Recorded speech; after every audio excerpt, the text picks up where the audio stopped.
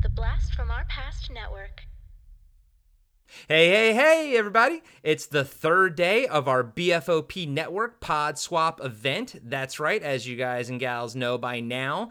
We've been featuring a new episode from each show on our podcast network. And today we are bringing you all our pals, Tim and Dean from the Great White North, and talking back as they talk about Back to the Future. That's right. Tim and Dean are two fantastic brothers who put a lot of research and a lot of entertainment into their shows. We both love so many different episodes, and this Back to the Future episode is one of their best. So I'm really excited that they decided to share that with all of the Cartwright listeners. Yes, me too, man. They put on a great show, and they have always been, since day one, a great addition to the BFOP network. So we hope that you guys check this show out. We hope that you guys give them a subscribe and leave them a review and everything. They are producing some fantastic content. So without further ado, here is Talking Back with Back to the Future. This week on Talking Back, why don't you make like a tree and get out of here? No, wait, come back.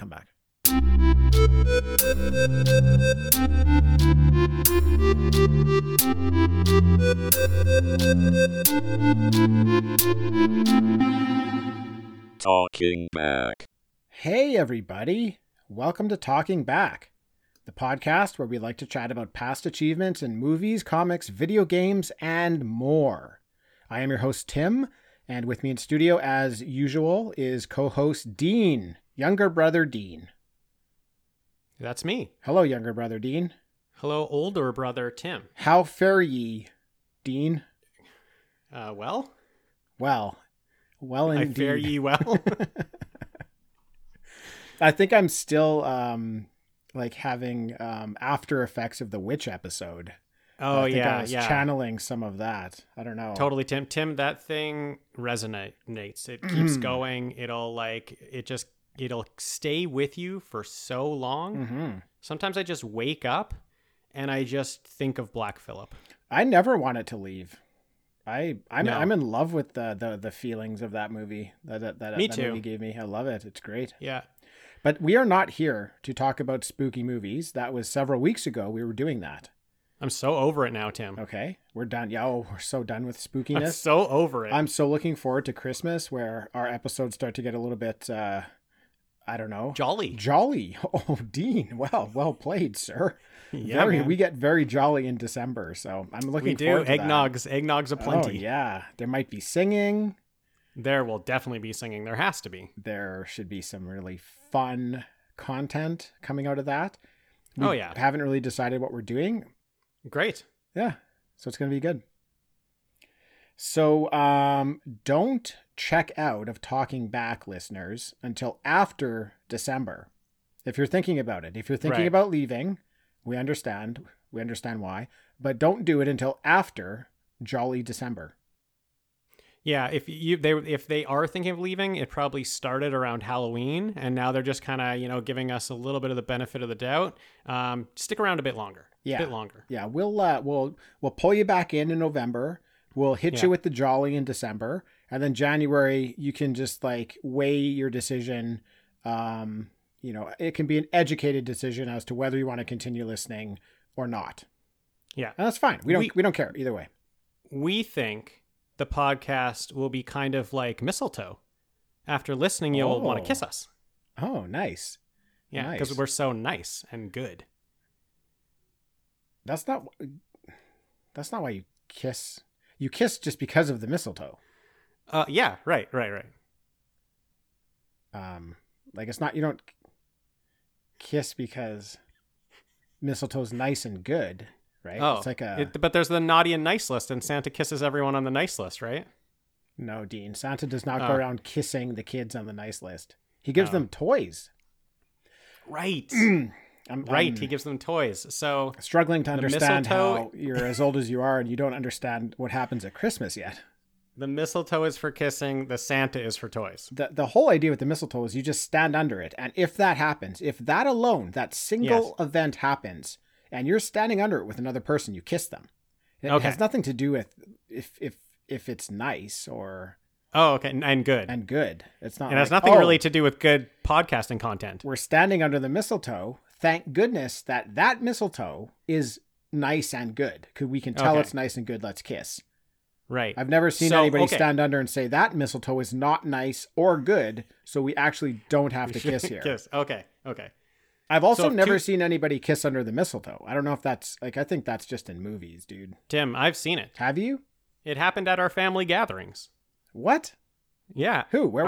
Our grandmother always had mistletoe hanging, and I believe an uncle and aunt went under it and kissed. You believe. I thought it was gross. You believe. Are you It- sure? Or it- did it maybe scarred happen? me. It scarred Oh, me. It scarred you. Yeah. I was probably passed out on cranberry juice, Dean. Cranberry juice and ginger ale. Yeah, you were probably 15, so that checks out. Yeah. I think we're talking too much about Christmas in this I episode. also agree, Tim. That has I don't know what's going nothing on. to do with Christmas. No. But I guess what we're giving everybody is a taste of what's to come in Yeah. Jolly December. So We're loading them up. We're close to Jolly December, right? So we're loading them up. we love this on the episode. We're going to call this foreshadowing, right? Exactly. Boom. But let's get to it, Tim, because Yeah, my yeah. head is I know. going to explode with what we're going to talk about. Yeah. I know you got a lot of things to say here. So many. I have 25 years of things to say. Yeah, I know. It's great. So this week we're doing Back to the Future. Yes. I'm surprised it took this long, to be honest. I thought this Me one too. might have slid in a little bit earlier. Yeah. Now, this movie, Dean, was released in 1985 by Yes. Universal Studios. It had a budget of $19 million and it grosses $388 million. Money doubled. Set off the trumpets. Let the trumpets play. Yes, and let them play for all time. Yes, indeed. Into Yeah. the future. Let them play into the as long Into the as the future. future goes. Let the Yeah. trumpets play. Yeah. Now, that is a lot of money. They made a lot of money. That's like how They much made- money I used to make on my paper route every couple weeks. I believe that, Tim. Like, you were my raking investment in for the like dough. what I Yes. would what I would Yes. take down. Yeah, totally. Is any of your money included in this total? Oh no. Okay. Because I've seen this movie twice in theaters. Okay, I saw it in theater when it was released. Yeah. That's it. But it wasn't your money. I didn't pay for it. Dad paid for it. Right. didn't- Yeah. Yeah, it was.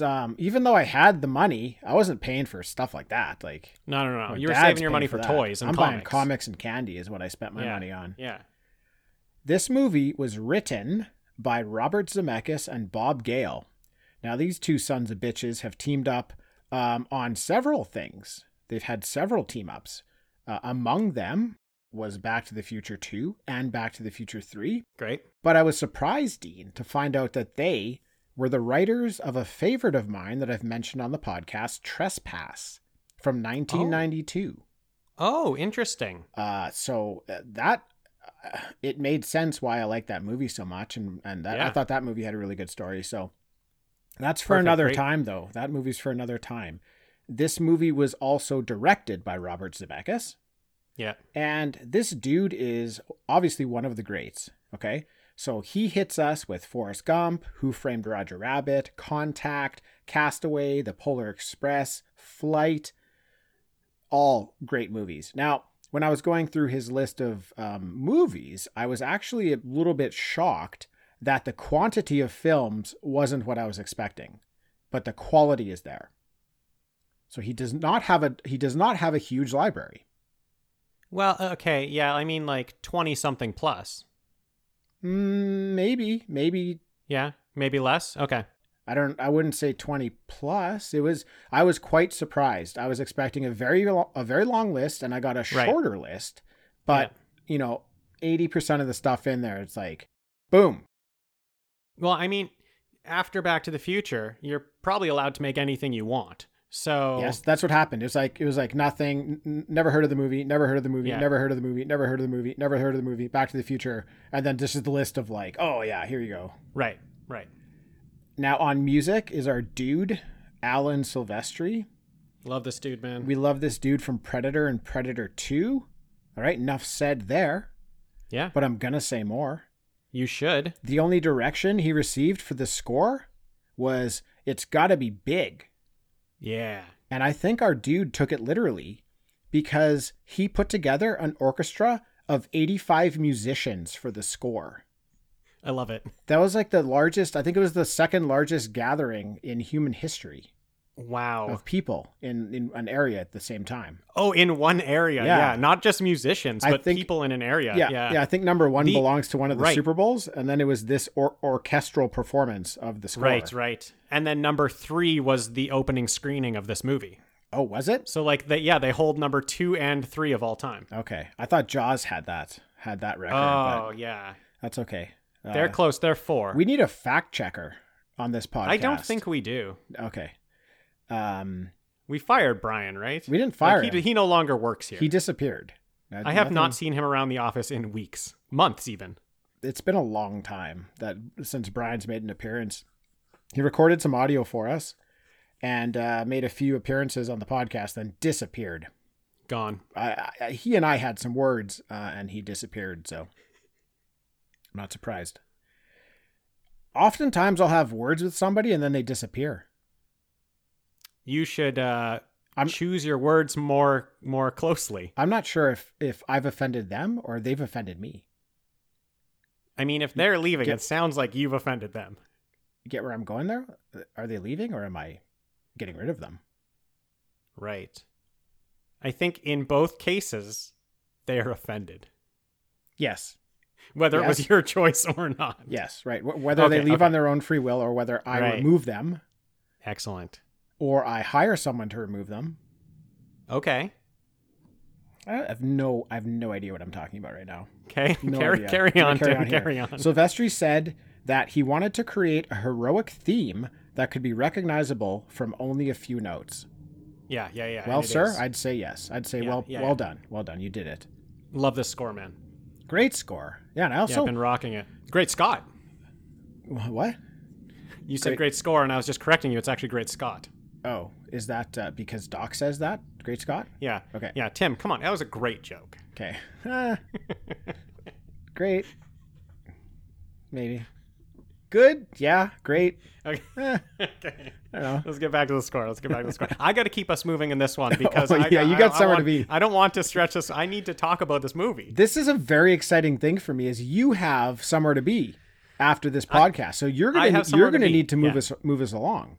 Yeah, and I have so much to say. Oh, yeah. Look, you're all over the place right now. You're bouncing in your seat, dude. I know, because I don't even know how to talk about this movie. Like, I've been bouncing all week. I've been bouncing all day. Like I said, I have 25 years of stuff to say, and I got to try to put that into an hour and a half. All right. I'm sure you want to talk as well. I'm going to take a time out here, okay? Okay. We're halfway through what I want to say about music, but I can see you're about to explode. So, Dean, I want to know why you wanted to do this movie so bad. This was your idea, your choice. I also wanted to do this. I love it. I'm surprised we didn't do it earlier, but you were like, let's do this week. Dean, what is it about this movie? Let it out.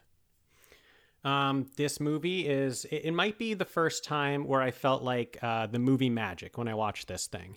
So like I watched it probably when I was 8 or 9, something like that. And I could feel while I was watching it that it was something special and that all I wanted to do was sit there and watch this movie. Like I didn't want to be doing anything else. I just wanted to enjoy the movie.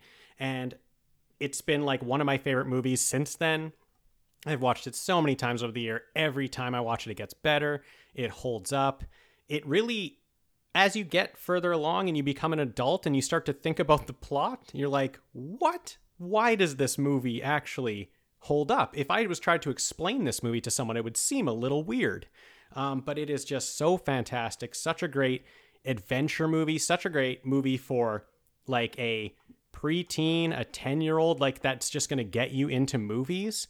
And we've talked about my top 10 before, and I had it slotted in at, I believe, number 8 before this week, before revisiting it and taking it all in all week. And I will say it has jumped up in the list. Okay, great. So you had mentioned that to me. You said there's some movement in the list. And there's always movement in the top 50 list. There's rarely movement in the top 10. Right. So we did this before where I tried to guess your top 10. It was our Jurassic Park episode. Now, I was racking my brain all day since you told that to me, trying to come up with your list again. Okay. And I believe I have come up with 9 of the 10. I could not get one of them. And I believe you mentioned one of them is pretty obscure, so that I might not get it the first time. Yeah, I did not get it this time. But let me see if I can get your list in order. With the changes. With the changes. Okay. Wow. Okay. Wow. So if you do this, sir, I tip my cap. Well, I know what your top 5 was, and I know 4 in your bottom, the bottom 5, but I didn't remember their position. You just told me Back to the Future was 8, so that works a little bit for me. Now, number 1 is Alien. I know that. Number 2 is The Thing. Yeah. Number 3 is Big Trouble in Little China. You got it. Number 4 is Jaws. You got it. Number 5 was Endgame. Dean, I want to throw Back to the Future at number 5 on your list. Tim, you throw Back to the Future at number 5 on my list, and I threw Back to the Future at number 5 on my list. Yes. You nailed it, man. You know your brother. I worked through it in my head today. You did it. Where would he put it? Where could this one fit? And I could see you putting it ahead of Endgame. So then I'm going to put Endgame at number 6. Yeah. I'm going to put The Matrix at number 7. Is that correct or no? Well, you're missing the one that you're missing. It's right above The Matrix is the one that you're missing. What is it?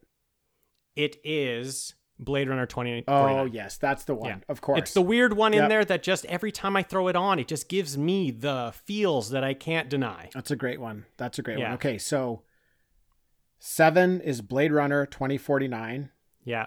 8 was Back to the Future. 8 is going to be The Matrix. Correct. 9 is going to be Jurassic Park. Correct. And 10 is Aliens. You got it. You nailed it. Yeah. Tim. Wow. All Tim, right. Tip my cap to you. I'm proud of myself. Yes, that was incredible. I can't believe you got the spot it was going to be in. Number 5. No, it's got to be number 5 because you know what? My top 4 are just always locked in because they are movies that they mean something to me. I can just watch them over and over and over again. And this had to fall right below that. This had to be 5 because this is such a big movie for me. This is going to be the hardest movie for me to talk about, I think, just because I have so much I want to talk about. Yeah. Well, that's what we're here for today. So great. You're in luck. Perfect. You're in luck. And if this podcast has to run for 4 hours and your plans later are ruined, then so be it. We owe it to the listeners to give them what they deserve. Yeah. All right. I'm down with that. Okay. Yeah. Let's get back to the music here. Huey Lewis was approached to write a song for the movie, but declined because he didn't know how to write a song for movies. And he also didn't want to write a song called Back to the Future. So Zemeckis quickly assured him that he could write any song he wanted. It didn't have to be Back to the Future. So Huey agreed to submit the very next song that he wrote. And it was The Power of Love. And then he later agreed to submit a second song. So he was only going to do one, but he agreed to do a second one. And that was the song Back in Time. Okay. On cinematography is another one of our dudes, Dean Cundy. Oh, yes. So good, man. He's our dude from so much stuff. Jurassic Park, we talked about him. He did a cameo as a boat crewmate in that movie. Yes. He did cinematography on Halloween, The Thing, Escape from New York, Big Trouble in Little China. I mean, this dude, we love this dude. He also has a great name. Yeah, he does. And he does such a great job of like framing monsters and understanding how to portray monsters on screen. And thank goodness Biff is in this movie, Dean. What a monster. That monster. Biff is a monster. Biff.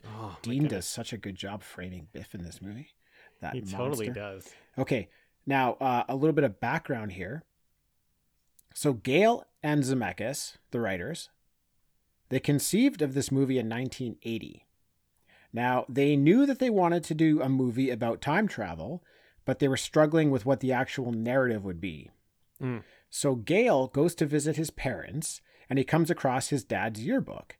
And that gets him thinking, I wonder if me and my dad would have been friends if we went to school together. What a great thought. Great thought. And this helped him come up with the idea of traveling back in time and disrupting the meeting of his parents. Gale and Zemeckis also wanted to go a different route with the way that they told their time travel story. So up until that time, they found that all the other time travel stories that were out there, nothing affected the future from what was happening when they traveled back in time. Oh, yeah, okay. So they wanted to tell a story that actually affected things in the future. And as it usually goes with most of these movies that we cover, the first script they come up with, like the first draft of the script, has some serious holes. Right. When the second draft is presented to the production company, they decide to cancel the project altogether. Okay. That's it. We're done. Well, shit. Well, shit. So then at that point, that script is shopped around to other studios to try to sell it. Interesting. Yeah, okay. It gets rejected more than 40 times. Oh, my goodness. So no one is biting on the script, and Zemeckis ends up moving on to direct Romancing the Stone. Mm-hmm. Now, after that, a third draft of the script is finished, and Zemeckis goes to Steven Spielberg for help on this one. Now, Steven Spielberg is kind of, I don't know if famous is the right word, but he's known for helping Zemeckis kind of get going in his career. Totally, yeah. I think the previous two movies, Spielberg helped Zemeckis get them off the ground. Zemeckis wanted to do this one all by himself. He didn't want Spielberg's help, but Spielberg had recently, at this time, opened his own production company. So Zemeckis kind of said, he realized, like, I need to go to Spielberg. He's got his production company. I need help with this. Yeah, the other two movies were kind of a flop. So he didn't want to go back to Spielberg again and be like, well, if this one's a flop again, then it's, it's like going to bring your name down. It's going to bring my name down. Like, I'm basically nothing if I can't do this thing on my own. Yeah. But then because Spielberg has the studio, he's like, well, I guess I should do it with him. I guess I can do it if I do it with him. Yeah, I'm not sure. I can't remember if they were, like, do you know for sure that the other two were flops? Yeah. They were, they're comedies. They were box office flops, but Yes, people really they're liked good the movies. movies. They were Yeah. good movies. They got a lot of like respect, like critical respect, but yeah, Yeah. they didn't do so well at the box office. Yeah, But I Want to Hold Your Hand and Used Cars, which has our buddy Kurt Russell in it. I think Zemeckis just wanted to like step out of Spielberg's shadow, but he didn't in this one. He didn't want to be just the buddy of Spielberg who, Spielberg just gives him movies. He wanted to prove himself. Right. Which Romancing the Stone he did because Spielberg was not on that one. So it's even easier to go back to Spielberg after having a successful movie that you did on your own. Right. And at this point, he was just kind of looking for Spielberg to produce, right? Like he wasn't going to Spielberg and saying, like, to Spielberg, who is a director, saying, like, I need your help. Can you talk to some people for me? He just went to him and he's like, do you want to help produce this movie? Right. Exactly. Yeah. At this point, they have, the next draft of the script, which is a lot tighter. Yeah. And Spielberg he's on board. He likes it. So they're at the point where they need to get a lead actor on board. And they want Michael J. Fox because of his role on Family Ties, which is a great show. I love it. It is. He It does is a such great a show. great I've job seen in it. Yeah, I've seen a couple episodes and I just absolutely love them. The producer of Family Ties is asked to pass on the script for Back to the Future to Michael J. Fox, but the producer is worried that Michael will accept and it will damage the success of Family Ties. So he doesn't actually pass on the script. Yeah. So the studio goes on to cast Eric Stoltz as Marty McFly. This is a different guy. Yep. You would know this guy. Look this dude up on IMDb. You will know who he is. You will recognize his face. You will even... Oh, go ahead. No, go ahead. You go ahead. I was just going to say you'll even be able to find pictures of him with Christopher Lloyd as Doc Brown because they shot some of this movie with him in it. Some of his body parts are still in the movie. Yes, some of his body parts are still in the movie. Wait, Tim, is this the Halloween episode again? Oh, maybe. Some of his body parts are in the movie? I'll do another one right now. Don't tempt me. I'll get spooky and creepy around here. No, Tim, that's over. It's over. We got to do it next year. Okay, next year. That's so far away. After a couple weeks of filming, it becomes obvious that Stoltz is not the right choice, Dean. And they are able to secure Michael J. Fox for the role. but they have to accommodate his role on Family Ties. Mm-hmm. So he films Family Ties every day from 10 to 6 and then runs back over to the or skateboards back over to the Back to the Future set for the evening Hanging shoots. on the back of cars. Yeah, he tailgates back to the Back to the Future lot and does evening shoots, sometimes all night. Must have been 20 years old. Remember when you were 20, Tim, Man. and you didn't have to sleep? I know, You but just didn't have to do it. knowing this info, when I rewatched it this time, there were a couple scenes where he looked so tired. Oh, yeah. I felt He's got very, so like, bad for squirrely him. energy. Yeah. Yeah, so that's what I got for background. So That's great, Tim. let's get to the movie, Dean. Let's get to the movie, Tim. Let's do it. Oh, let's do it. Okay, This is the point where I let you talk a little bit about the movie, but we had to do that about 5 minutes ago because you couldn't Yeah. contain yourself. So we I can couldn't. get, It was we can get exploding. right into it. Tim is exploding out of the front of my shirt. Oh, you got a Back to the Future shirt. That's amazing. Whoa, Thanks, man. Thanks, man. dude. That's an We amazing should put that on shirt. Instagram. Take a picture of it. Okay, I will. We'll post that on Instagram. What a cool Yeah. shirt, man. That's I love that so much because I think the actual effects when the car like breaks the time barrier is so like amazing. Like the effects are so neat. And Yeah, I know they so cool. struggled. They had a lot of trouble trying to figure out what those effects should look like. And they ended up doing just like this weird like combination of things. And I think that's what your shirt is going for. It's like that Yeah. time travel effect on like steroids or something. Love it. Totally. Okay.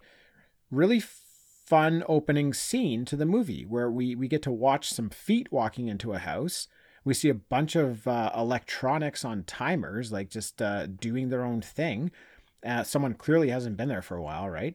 And this automatic dog food opener, dude, this was always my favorite for some reason. I don't know why. Oh, yeah? I don't know why. It's just I always love so- that scene.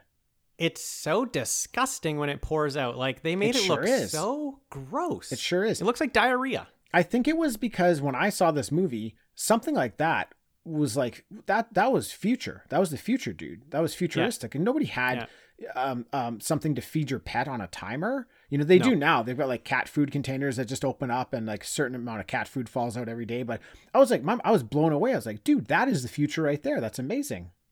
Totally. And it just sticks out in your mind. Like, I remember that. I remember, like, knowing, like, recognizing that scene as a kid. If it was ever on TV and they just started with that, and I was like, I was a kid, I'd be like, oh, this is Back to the Future because of the gross dog food, like, because of that machine. That it was so cool. Mm-hmm. Yeah. And I'm going to talk, like, a lot about how great this script is and how great it is at setting up moments, leaving them like setting up a moment, but then leaving it in the past and then getting to it later in the movie and it just paying off and paying off and paying off. And it all starts with this opening scene. And it kind of starts, they give you a quick setup and payoff right away with the plutonium commercial where there's like the TV turns on. There's a news reporter talking about stolen plutonium. Yep. Marty comes in.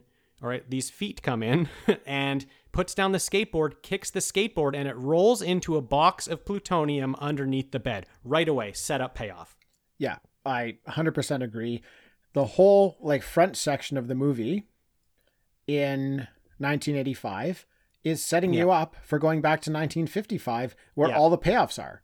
It's amazing. This script is so damn tight. I can't even believe it. There is nothing. This reminds me of like a movie when I was thinking about it. This reminds me of like the Seventh Voyage of Sinbad, where everything is so tight in the script. Like nothing is not there for a reason. Everything, you couldn't take anything out of this movie because everything is there for a reason. There is one thing, actually. There's one thing that doesn't make sense. We'll get to it. But yeah, it's like, when I was thinking about how we're gonna walk through this, and you're like, "Yeah, I'm on a time crunch here," and I'm like, "Well, we could probably talk for 4 hours about this movie because we almost have to go through everything because the script is so tight." But yes, I do love the payoffs. They all they set them up. They set up the bowling pins early. They knock them down late, and we are just like holding on and loving it. It's so such. I'm blown away that the script failed. I guess Maybe I'm blown away that it failed, and then I'm also not blown away at the same time because it probably failed for these reasons. Like these payoffs weren't coming or they weren't happening. Right. So they needed to like do however many redrafts to make everything super tight. And in a time travel movie, of course, all that stuff matters, right? Like you can't have something not making sense because that's immediately going to pull somebody out of the movie. So everything has to make sense. This is, I don't know. This is one of the tightest time travel movies or shows or anything I've ever seen. It's just, it's got to be top 3 of any sort of time travel. There's just nothing is wrong with this. For sure. I mean, the screenplay gets an Oscar nomination for a reason. It's well deserved. It's like I said before, if you were to just explain what the story of this movie is, it doesn't make any sense that it would be a film that everybody loves. It doesn't make any sense because it's just so obscure and weird. But they pay, like, there's all these setups and payoffs that they do in the movie that is kind of like a magic trick. Like I kind of forget how weird this story actually is because I am just along for the ride. Like I'm just like, yes, distracted almost by all the great stuff going around about how weird the story is. Yeah, I think along with the amazing script, you put the acting performances in there. 100%. And then you put in like the music and you put in just everything that goes into it, and the script being as tight as it is with these other things going on. It's like, I guess what I'm trying to say is it's the in-between moments. So yeah, the script is great. The storyline is great, but why it's so good is those moments in between as we're going through the script. So it's like the subtle jokes that they're making. It's the subtle things that they're showing us that you kind of have to be paying attention to catch. Some of the time they just throw it in your face, but I don't, it's like you said, it's like if you were to like outline this movie in 1 minute, it's going to sound terrible because the basic story is not what makes this movie so good. It's the full story with the performances and the dialogue and the way people are delivering lines. It's the whole package that makes this what it is. So I get that. Nobody's going to want to see this if you give them like a short synopsis, right? It's a full experience.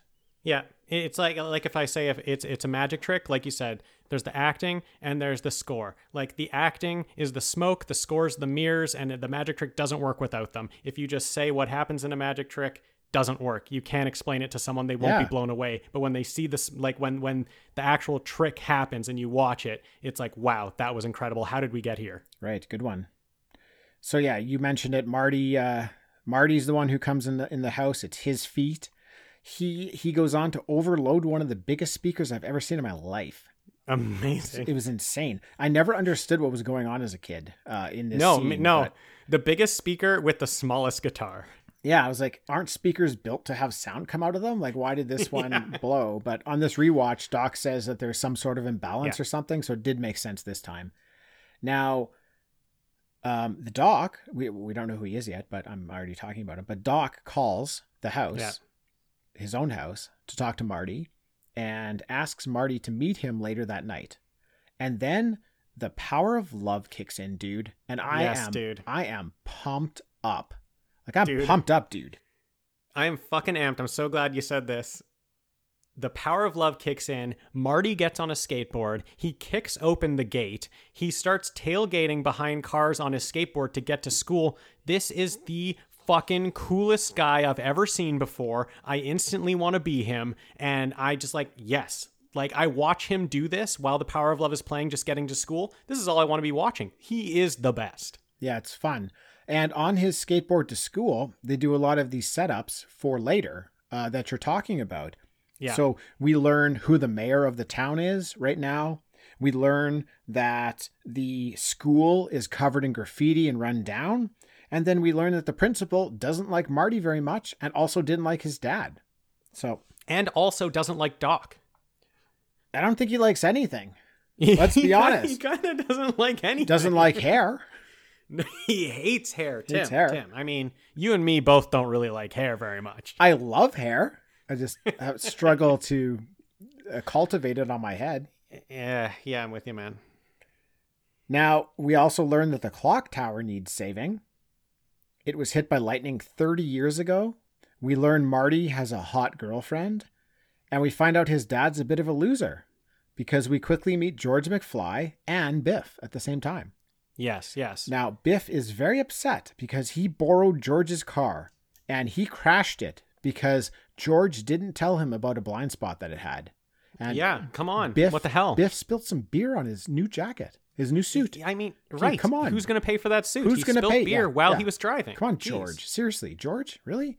Tell people about a blind spot, right? Yeah, I don't know. It's just like it's great story building here because I guess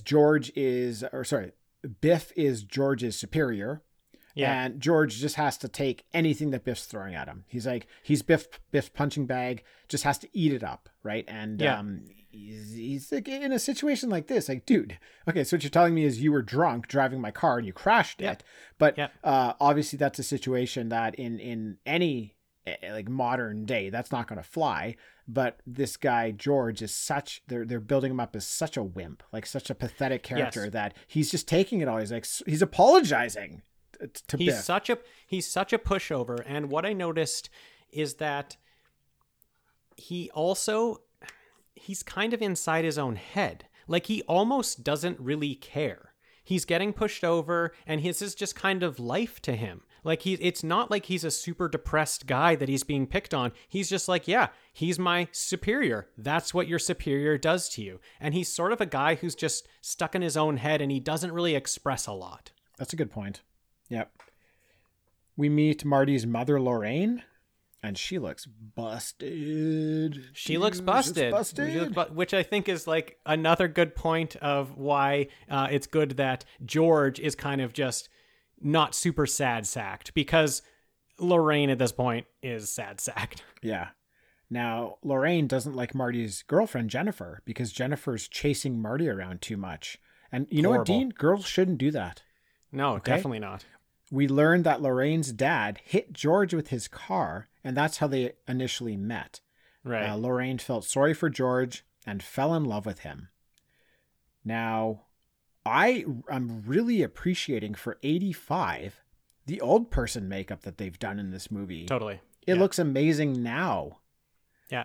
They didn't have to do a lot with Doc. I think they just didn't really try very much. Like this dude looks like he's either 40 or 70. We can't tell. They barely did any makeup on it. They did like a little bit of neck makeup in the year 85, and then back in 55, I don't know. He looks, his hair's the same, his face looks the same, everything looks the same. He looks exactly the same. You know what's really weird? I watched Clue, which is either the same year or I think it's the exact same year. I think it's 1985, and he looks so young. He looks actually 40. So they made him look like this in this movie. Okay. Interesting. I think it's the white hair that really does it for him, because he has dark hair in Clue, and he just looks young. Oh, okay. Yeah, that would make sense then. Yeah. And I just want to say I love what Crispin Glover is doing right here with George McFly. I think his performance is underrated. I think he's one of the best things in the movie. He is so weird. Oh, I'm with you. I love his tics, his movements, his everything, the way he delivers every single line. Underrated performance. I think he's 100%. Incredible. Yeah. The whole cast, they came out of this saying that, he's a comedic genius. Basically, they're saying his performance was comedic genius. None of them had really seen anything like that before, and they just, when asked about, your cast, they all would go to Crispin Glover and say that guy is a genius. Awesome. Yeah. And it's all the pieces kind of fall together with all the actors. Like Michael J. Fox is so likable, and that is so key in the movie. So I like that you have this Crispin Glover guy doing his weird thing to counteract that. Yeah, and Crispin Glover is so different than that in real life that's where his performance is makes it so much better than what you might think. No need. I don't know. I can't. When I was younger, I saw that and I'm like, okay, well, I think that whoever played that guy is just kind of like that. Yeah, I 100% that's like a thing. I thought he was just like that. When you're younger, you think people maybe aren't. You don't even understand what acting is. You just think people are like that. Like, oh, he's like that in real life, and he's just doing that in the movie. you learn differently, but he is a very eccentric guy. So knowing that, and if you can see him in interviews, he really is putting on an amazing performance in this movie. It's really great. So I do love it. I think he's the star for me. Totally. I'd say I'd say him, and then I'm gonna say Leah Thompson after that. She's right behind him for the stuff she does for her ticks, the way that she's playing this like head over heels in love person for most of it. Yeah. And then like Christopher Lloyd next, and then like Michael J. Fox fourth, even though that guy, I love that guy. I know, right? It's just 4 powerhouses right now. Yeah, it's true. Yeah, I'm with you on that rating. I do the same. Where do we put Biff? Biff, I guess his number. He's after Marty. He's 5. Yeah, he's also so good. He's really good. To be like the brute, but like who's menacing and dumb, kind of, without being like obviously dumb. Yeah, you know, he's more like it's more like accidentally dumb. Like it's so good. It's so good. Okay, let's keep going. Okay. Oh, Gene, slow down, please stop. I know. Stop I'm just like, moving I feel like I'm gonna riff now and just talk about something else. Yeah, I don't want to spoil the story. We're gonna get to all of it. Just relax, buddy. Relax. We're gonna get to all of it. Don't worry. You'll get to say everything. Everything's gonna be fine. If you need to have another beer, go ahead. Have another beer. Calm down. I've been waiting to crack it here. Okay. Just relax. Okay. Take some deep breaths. Have a big sip. Now, it's later that evening, and Marty goes to meet Doc Brown. They're at a shopping mall in the parking lot, the Twin Pines Mall, it's called. Now, Doc Brown makes a dramatic entrance. Dean, what do you think about this entrance of Doc? Yes, Tim. Oh, man, you're just hitting on everything I want to talk about. Doc Brown, this is the first, we've heard his voice, but this is the first time we see him in the movie. This, like, amazing music swells and plays, and a car rolls out of the back of like a trailer, and we're like, what's going on? This car looks cool. And then he just comes fumbling and bumbling out of the door, hits his head on it, and he has I love that. The first thing he does is hits his head on the door. Hit his head on the door because those doors are stupid. How can you have those suicide doors or whatever you call them? I don't know. Those wing doors. Hits his head on it, and he is at 1,000% right away. Yeah. And I am digging this old man. I like it. He's a likable old man. He is a likable old man. He is incredible. Man, talk about comedic timing. He has it. Christopher Lloyd has it as Doc Brown. This is so good. He does. This is my favorite Christopher Lloyd role. Yeah, and he's got a lot of great ones, but I'm with you. This is my number one. Great ones. Yeah. Now you mentioned the music kicks in really hard.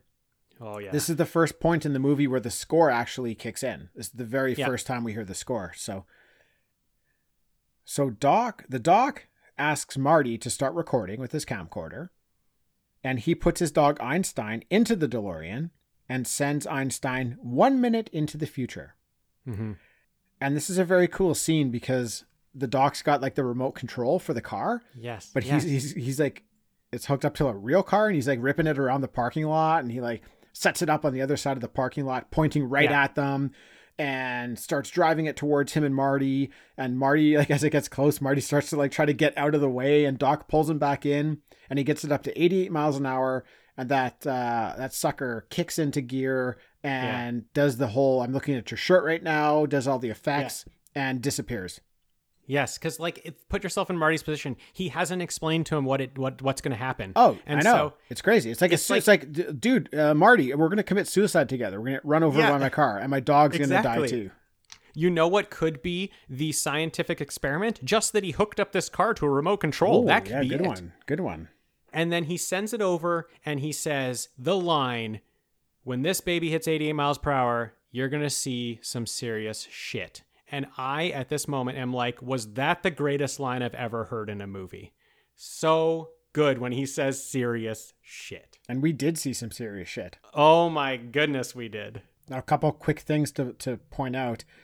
The dog was at a time going to be a chimp. And luckily it was switched to a dog. Thank goodness. Yes, thank goodness. Oh my goodness. Also, the speedometer on the DeLorean was faked because at that time, there was a law against cars going faster than 85 miles an hour because I guess there were speeding issues. So they had to actually put a special speedometer in there to Wow. show 88 because Cool. cars could go faster than 85, but the speedometer would stop at 85. Oh, They had interesting. to customize Cool, the cool. DeLorean Yeah, for that. yeah. But 1 minute later, Dean, Einstein the dog returns safe and sound. Okay. The doc explains the process of what happened here. He talks about the flux capacitor, the 1.21 gigawatts, the plutonium that he needed to make it happen. He lets us know that he ripped off the Libyan terrorists to get the plutonium, and that the doc is ready to take a trip 25 years into the future. Now, Yes. unfortunately, though, the Libyan terrorists don't take too kindly to getting ripped off. And they've tracked down the doc. I don't know how they found them, but they found them. Yeah, that's right. They come out guns a-blazing, and they shoot the shit out of Doc. Holy Doc shit! is fucking what the hell's dead. going Dude, on in this movie? Doc is dead. he gets cut dead. down in the parking They've lot killed him. at Twin Pines Mall. What's going They on? fucking killed him. I don't know what to make of it. I don't know what to make of the movie at this point. I'm just like, well, No. what's going on? Totally. What is going on? Am I allowed to be at this movie? Like when I'm in the theater as a kid, I'm like, am I allowed to be here? Yeah. This just seems aggressive and violent. Seems What's going wrong. on? Yeah, it seems wrong. So Marty, he jumps into the DeLorean to escape the gunfire. He speeds up to 88 miles an hour and disappears, and then reappears in a field in the middle of nowhere and runs over a scarecrow and then crashes into a barn. Yes, and just one thing, when we make this transition, I think it's really cool, really important that we're making the transition in the car with Marty. So it's just, we see the camera on the dashboard as him like going towards that, like in the parking lot, going towards that little hut thing. And then all of a sudden it's cut to and he's in a field. So we're still on the dashboard and he's just all of a sudden in a field. Sure, yeah. So cinematography, Dean Cundy, thank you for that one. Good Yeah. call. Because I think later we're going to do something else. And I think it's really cool and important. Okay. Now, Foreshadowing. Dean, I wanted to know at this point in the movie, like try to remember back to the first time you saw it if you can. Yeah. What are you thinking at this point in the movie? Because this is a very like special moment in the movie where I know. This is the first time we're kind of actually seeing the actual time travel happening, like Marty going back in time. But at the moment it happens, I remember thinking, I'm not sure if this is true, if this has actually happened. So I was wondering if you can recall the first time you were seeing it and what you were thinking. I was so young when I saw it. Like, I was probably around your age too when I saw it for the first time, and it's so hard to remember as a kid. As a kid, I'm not really following the plot anyways, you know, as that's happening. So I'm just like, I realize that he has traveled back in time, but I don't really know. Like, so at this point, if I can think about where we're going to go from here, it is that we are going to have to get back to 1985, and that's the conflict of the movie. Like, that's what I find myself thinking at this point. Okay, we traveled through time, we escaped the immediate danger we were in, and now we're going to have to figure out a way to get back. And Doc has already mentioned, oh, he forgot to pack plutonium. How the hell is he going to get back? And he was gunned down before they could get plutonium. So I already know there's going to be some sort of conflict to get back to 1985. Yeah, I saw this when I was 7. I saw it in theater. I don't think I knew a lot of what was going on. I was just kind of like following along, like laughing at things I thought was funny, laughing when, you know, Dad laughed and just trying to play along. But I think there were a ton of things that I missed. It's not a very hard movie to follow along with, but I guess when you're 7, it is a little bit tougher, you know. Yeah, when I started to like collect DVDs, I went out and got this set. I watched it actually on my DVD set, not a Blu-ray set. Oh, nice. And so it's my original DVD set I got when I was a teenager, and that is when I really fell back in love with it and started to really like figure out what was going on and how smart the movie was. So that's sort of when I made revelations like, okay, at this point in the movie, if I was an adult maybe watching it for the first time, that's the conflict. The conflict is getting back. Yes, Like that's all it's going to be. That's all it's going to be is the conflict is getting back to 1985. Yeah, Dad was probably really annoyed with me just like pulling on his shirt like, For sure. what's going on? Where are they now? Where did the city go? Totally. And our father loves this movie. He does love this movie. I remember him laughing in the theater so hard at this so He many loves times. He loves Crispin Glover in this, Oh, nice. just like we do. That would probably be his number one. Mm-hmm. Now, I did want to say something. You just reminded me. So I went to watch this movie. I was very excited. It was the night to watch it. I purchased the Blu-ray threesome set, and Yes, I excellent. went to go get it. I'm like, this is great. I could not find it. I do not own it. Oh, no, Tim. I think what happened was I bought that for somebody else as like a birthday or Christmas gift. So I have the memory of purchasing it, but it didn't stay Right. with me. And then I don't know, this is probably like the greatest movie that I don't own. Like gotta I be, cannot yeah. think of another movie that I would want to watch that is so good that I don't have access to. And Yeah. I started to panic. I was like, "Oh my goodness, what am I going to do here?" I was like, luckily this was on Netflix. But I was really looking forward to that Blu-ray experience. I wanted to see how the transfer was. It was awful on Netflix. It was Okay. fucking terrible. Yeah. Like, I don't even know if the audio was lined up correctly. Like I feel like the audio and the score was off a little bit. Anyways, Yeah. I was able to watch it. I didn't have time to order it, to get it in time. But I couldn't believe I didn't own this movie. Totally. Yeah. It's I like the idea of the greatest movie you don't own. Yeah, this is it. I like that. Yeah. I'm gonna think of mine. Okay, cool. Stay tuned. Wait, I can't think of that. I got to do this. Well, no, don't episode. think of it right now, but Okay. let us know if it comes to you at some point. Yeah, I'll let you know.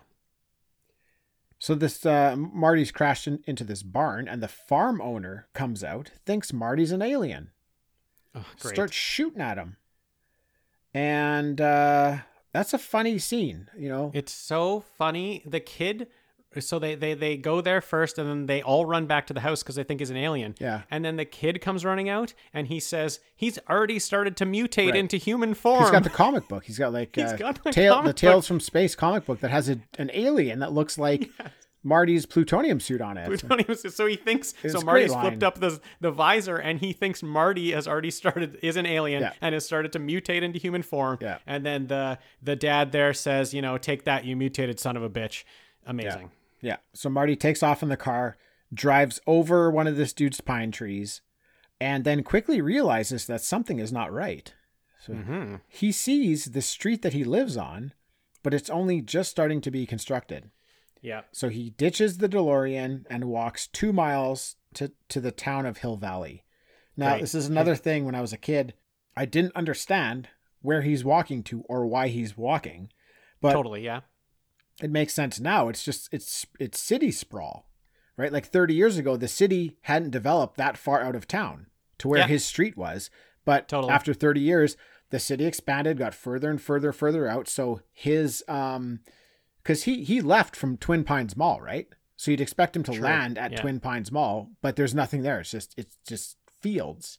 Yeah. So Something that Doc set up with his dialogue, as they're at the mall, he just says, this used to be Old Man Peabody's like farm or whatever, like just another setup, and now we're there. yeah, old man Peabody wanted to breed pine trees. Yeah. Breeding pine trees. Marty ran over one of them. That's He why did. Peabody's He so pissed off. He killed one of his Yeah. pines. You son of a bitch! He screams and he runs over his You pine. mutating son of a bitch.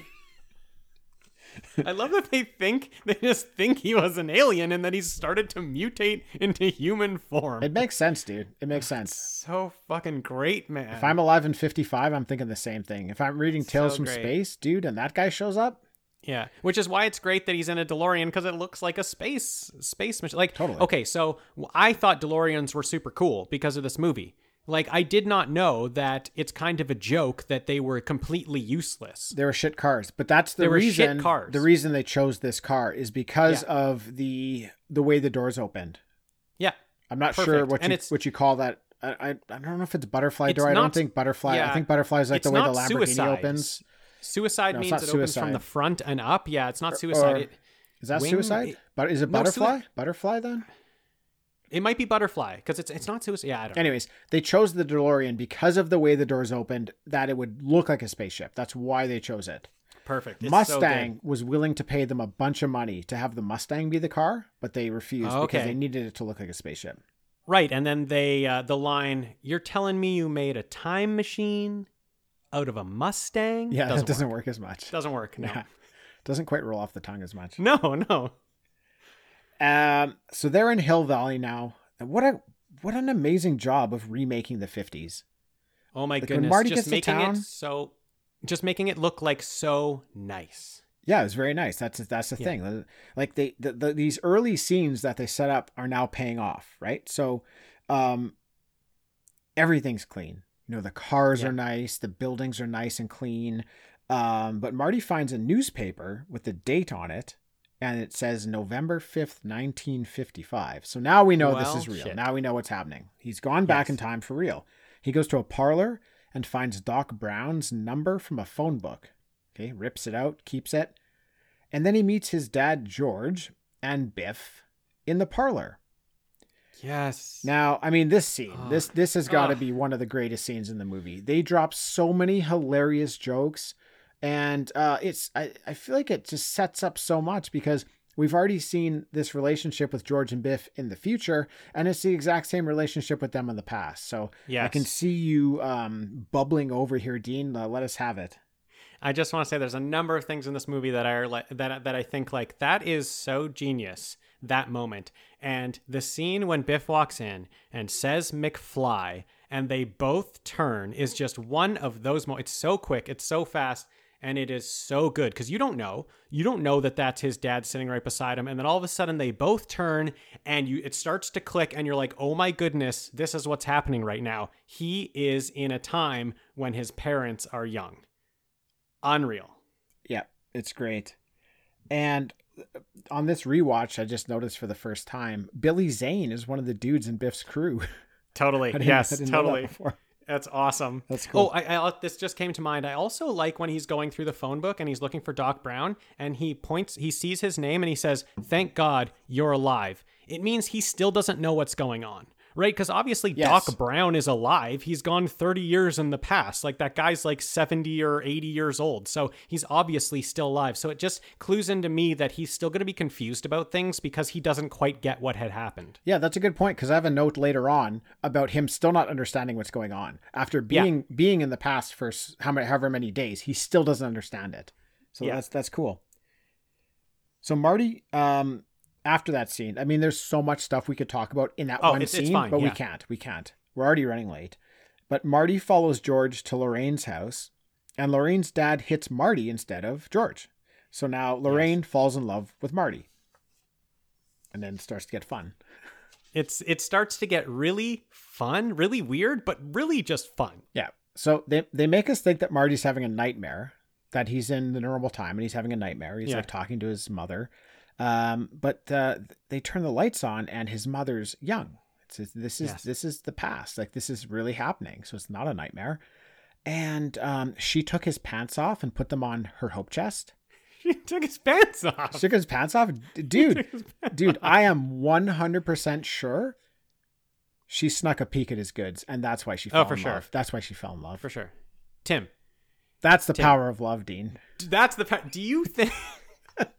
do you think you could actually take someone's pants off without their underwear coming down? No way. No way. Whoa, but if you could, I think I don't know. Maybe she did, maybe she didn't. But what she for surely did was she snuck a peek. She snuck a peek at the goods. She definitely snuck a peek. 100%. And like every time it flashes to Leah Thompson Young here, I'm like, oh my goodness! It throws me back to like that old makeup she had on at the beginning, and it's like, wow, I can't believe that's the same person. She looks way know. younger than I was expecting. We love Leah Thompson on this podcast. She looks so good in this movie. Oh, dude. Also, I wanted to say there was one part where when they in the production when they fired that Eric Stoltz guy, they needed the crew on set to tell them that this guy's been fired and that they're hiring someone new. But they wouldn't tell people like over the phone. They're like, you have to come to set. We have some unfortunate news. Okay. So everybody thought they were getting fired. Right? Oh no. And Leah Thompson was out of the country at the time for like, she thought she had a long weekend and they called her in from out of the country.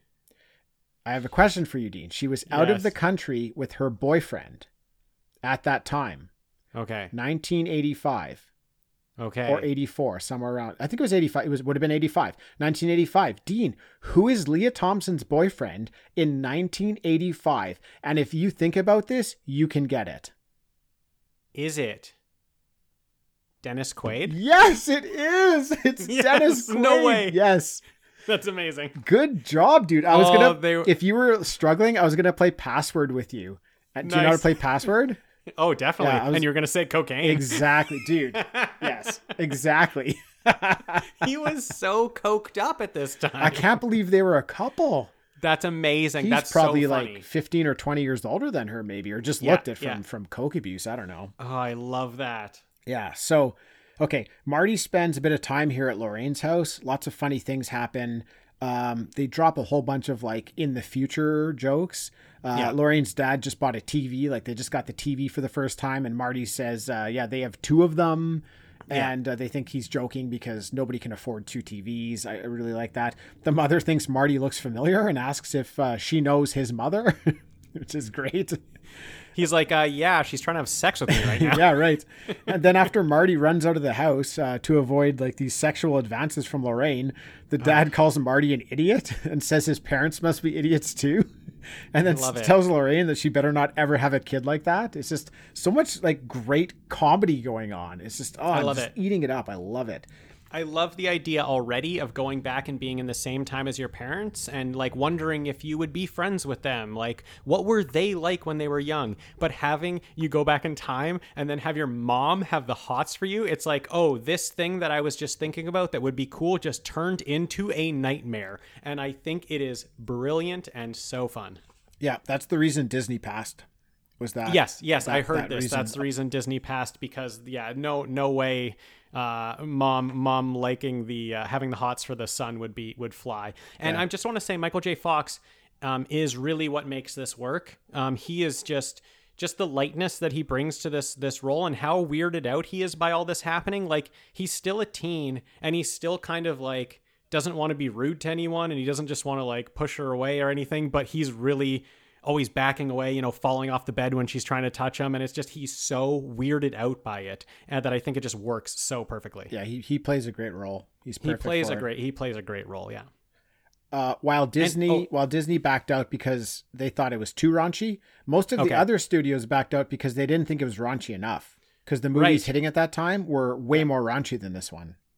And I think that's actually kind of a good point about the tone. I think the tone of the movie, being an 80s comedy when like there were some sex comedies coming out and then you would have parents saying, oh, we never watched those things when we were kids. We never did that stuff. Like Lorraine says in the future, I never would have called a boy or parked with a boy. And then we go back and she's a horn dog just like everyone else is. It's like, yeah, you know what? That happened. Your parents were like that. And I think it's a really cool commentary even just on what your parents are dishing you and how they actually were when they were young. Totally. And guess what? You'll never pick that up as a kid, but when you're an adult, No. that's when you pick Yeah. up on it. It's great. Exactly, It's which great. is perfect. That's what keeps it a family film, but it's in like that's when you're trying to describe it to someone and you're like, this I can't describe this to you. How is this a family film? Yeah. So Marty heads over to younger Doc Brown's house and explains everything that's happened to him. And Doc is resistant at first, but when Marty brings up the flux capacitor, that gets his attention, and he believes him. Now, Marty's got this picture of him and his siblings, and it's starting to disappear. So we learn that Marty is now being erased from existence. Now, I thought this was a really smart way of kind of showing that as he's changing the past, he's kind of affecting his future. Now, Marty and Doc bring the DeLorean back to Doc's house. Marty had stored it, but they go and get it and bring it back. And Marty shows Doc the video from the night that he went back in time. Now, this is where we get the great 1.21 gigawatts reaction from Doc when he hears him say it. He's like, "Wait, what did I just say? Rewind it. What did I just say?" And he just goes off with this one of the greatest lines ever, in my opinion. One of the greatest freakouts, freakouts, one of the greatest. So good. Yeah. So the doc, he's like, well, that's great. I'm sure that he has a hilarious line about plutonium. Like, oh, I'm sure in 1985 you can just walk into any corner store and get plutonium, but in 55 we just don't have that. And yeah, the only way to do that is with a bolt of lightning, right? But you don't know when one is ever going to hit. But we do know. That's great. It's perfect. We do know. This is one of the genius moments. This is probably the most genius moment for me. I always come back when it hits this part. I'm just like, how do you write this? It's the super tight script. It's the super so tight tight. script. I think it's so great. Yeah. He got interrupted earlier kissing his girlfriend with this woman who wanted him to, save the clock tower because it got struck. She gives him the whole story about it being struck by a bolt of lightning. He gives her a quarter to shut her up. She gives him a flyer. The only reason he is holding on to that flyer is because his girlfriend writes her grandmother's phone number on it because he doesn't know that one by heart. Yeah. She writes, I love you, writes it on there, so he keeps it. And then now he has a flyer that tells him exactly the time a lightning bolt's going to strike because it hit a clock and stopped a clock. Yeah, this it's great, is 'cause so tight. Guess when the lightning hits? The exact, or like half a second before the time on the clock. You can look at the clock and know exactly when that's going to be. So yeah, I love Doc's freak out, and I love Marty saying, yes, we do, showing him the flyer, and then Doc just sitting up and then pointing at the camera and saying the title of the movie. He says, we're going to send you Back to the Future, points directly in the camera. What movie can pull this off? Tim, what movie can point in the camera and say the title of the movie and not have me fist pumping fuck yeah? I don't know. This is amazing. How am I loving this? And I love it. Yeah. So Doc tells Marty he basically has to hide out for a week and make sure he doesn't bump into anybody.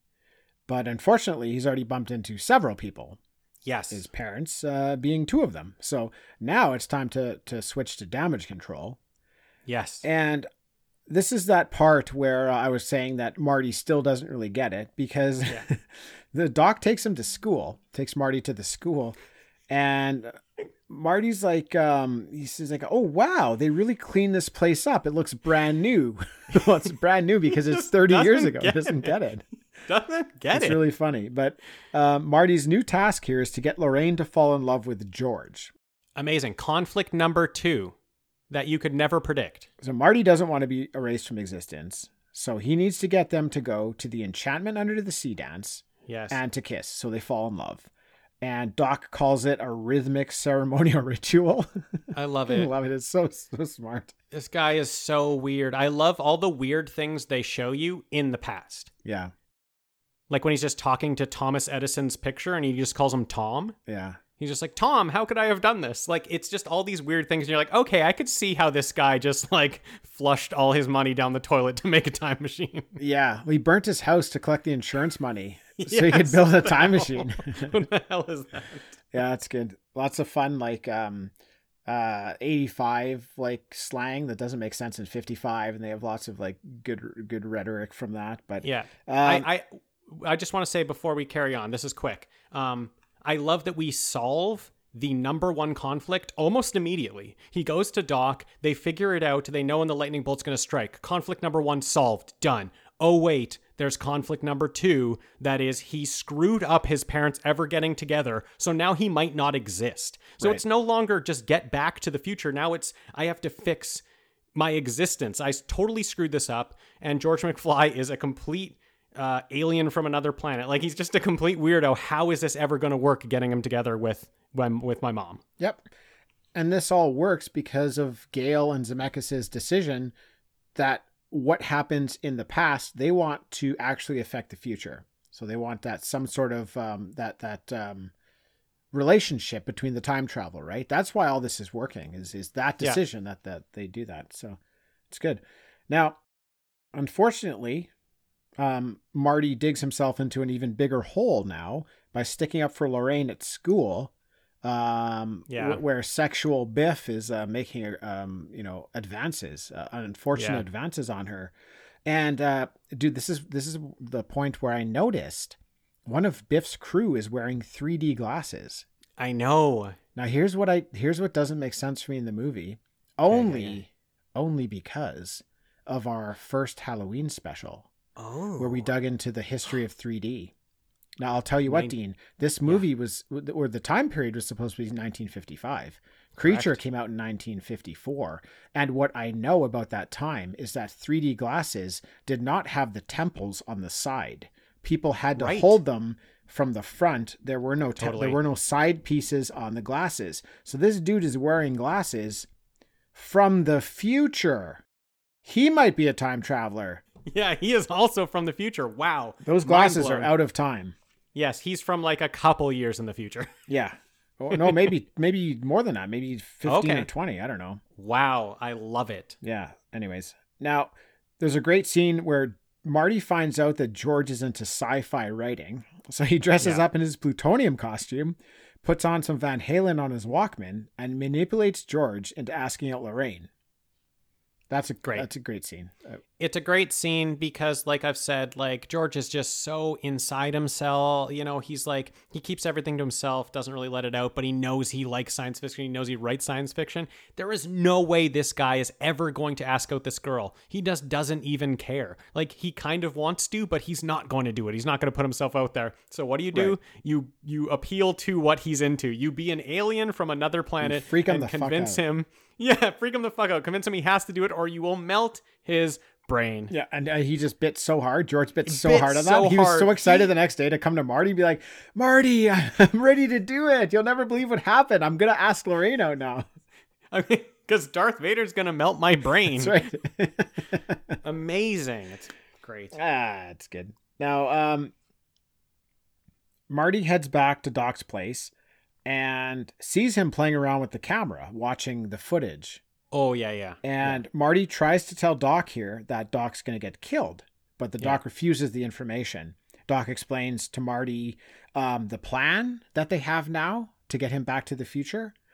And I love it because Doc, in like one day's time, has made this incredible like model of the town. And he's got a wind-up car, and he's like going to show how the wind-up car drives through the street and how it hits the electricity and like goes, it sends him back to the future. And the Doc, he's got this great line. He says, "Please excuse the crudity of this model. I didn't have time to build it to scale or paint it." It's like, what? Amazing. It already looks like the most amazing thing. Like, it looks like it would take anybody a month or two to do. Oh, yeah. He did it in a day, and he's apologizing for how bad it looks. I And love Marty that. is just like, that's okay. He's like, that's okay. It's like, it's so great. Oh my goodness. So, So Lorraine shows up, and the Doc, Oh, Doc lets her in. Now, Dean, Christopher Lloyd and Leah Thompson have been in 6 movies together. what? Yes, and this brief interaction that they have here, which is only a few words, is the only dialogue they've ever exchanged in those 6 movies. No way. Yeah. Tim, what an amazing stat. That That's is- incredible. that's an amazing one, right? Wow. That's so good. Yeah. Now, Lorraine asks Marty to ask her to the dance. So good. Oh man, this is a great scene. She just crushes this. She wants someone to stand up for her. One of the things that she's doing that I really, really loved, and the reason she's hitting my number 2 as a star in this movie, is she's like, the way she's delivering these names to Marty, where she read his underwear.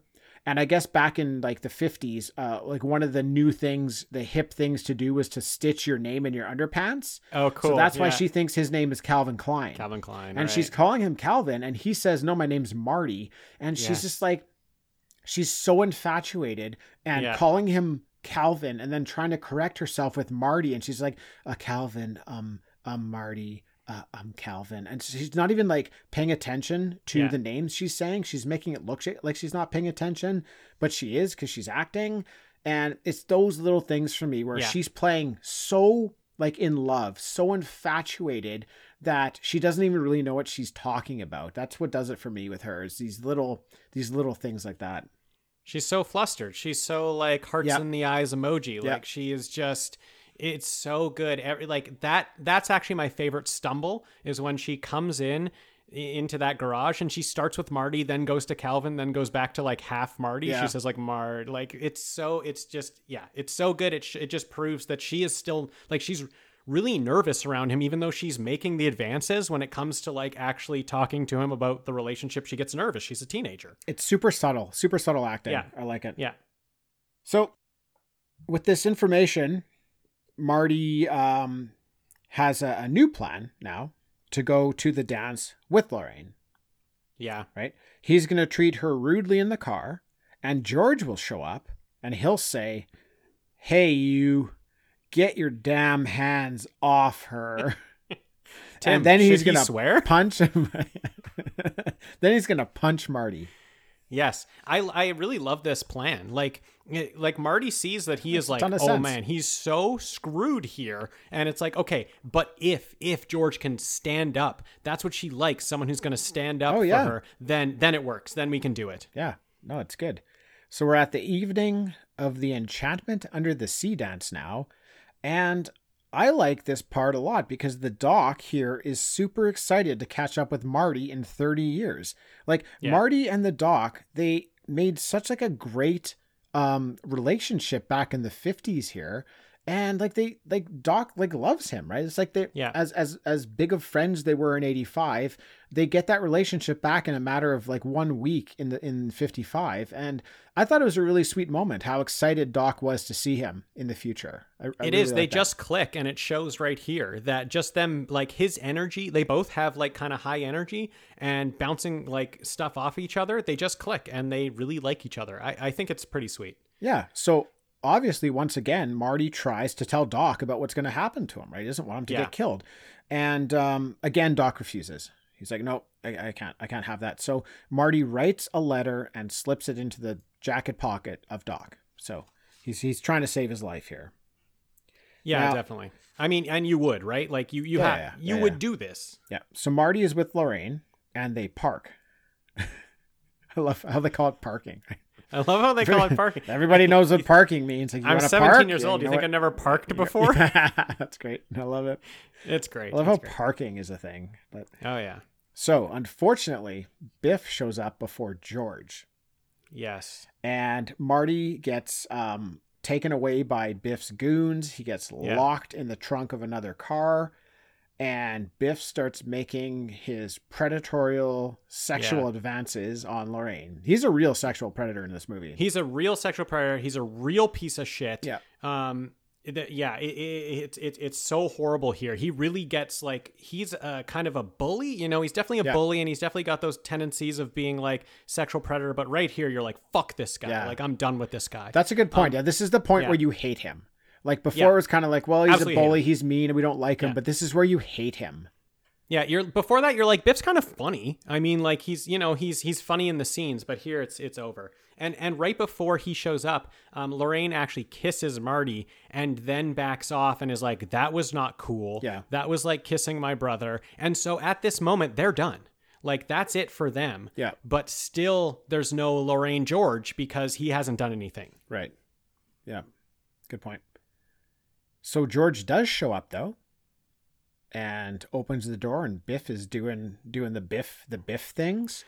And I really like that he delivers the line before he sees it's Biff. I like he that he delivers, "Hey, you get your damn hands off her," before he sees it's Biff. He gets through most of it. Yeah. Yeah. Yeah. So then, Biff comes up, and George tries to punch him. Biff catches the punch and is like about to break his arm, and Biff ends up pushing Lorraine back into the car aggressively, and that really pisses off George. And Georgie squeezes the iron fist and punches Biff in the face and knocks him out cold. Spins him around. Come on. Dude, spins him around. Come on, Tim. One of the best moments of this movie. That fist was coming at 88 miles an hour. Holy shit. Probably sent him a couple seconds back in time, dude. He definitely went back a couple seconds. What a great punch. I love it. It was a good punch. So that's great. That part's perfect. But we still need them to kiss. So Lorraine is she's getting the feelings here for George, right? Someone has stood up for her. Very big for her that people stick up for her. George has, but now they still need to kiss. Unfortunately, Marty's locked in a car, the trunk of a car, and it's the band's car, and they're trying to free him, and the guitar player of the band cuts his hand trying to break the lock. So they get Marty out, but the guitar player can't play anymore. Luckily, Dean, Marty is an aspiring rock and roll band member. Which we saw. We saw at the early on. beginning. He has a demo tape. He auditioned Oh. for the band, the school band. Dean, are you saying that they set that up earlier? I'm saying they set that up earlier. Get out of this here. Reminds me. Get out of here. Tim, this reminds me. One quick thing. Yeah, sure. Huey Lewis is the guy who tells him he's just too darn loud. Yeah. Huey Lewis, he's made a cameo there. He made a cameo, and they're playing "Power of Love" in the band. They're playing Right. "Power of Love," and he's At like, the beginning. guys, this is my song. He's like, you suck at my song. Get out of here. How did we miss that before? I know. I don't know. Oh man, that's funny. I have 3 things written on my paper right now, and now I get to cross out Huey Lewis. Oh yeah, nice. I like that. Stop. I'm sorry. You guys are just too damn loud. It's like, well, like we could turn our amp down. I know. How about we try that? What a piece of shit reason for not. They just kick him right off the stage. I'm sorry, guys. You're too loud. It's like, You're we can. done. There's volume. Yeah, There's yeah. a volume thing. Yeah, exactly.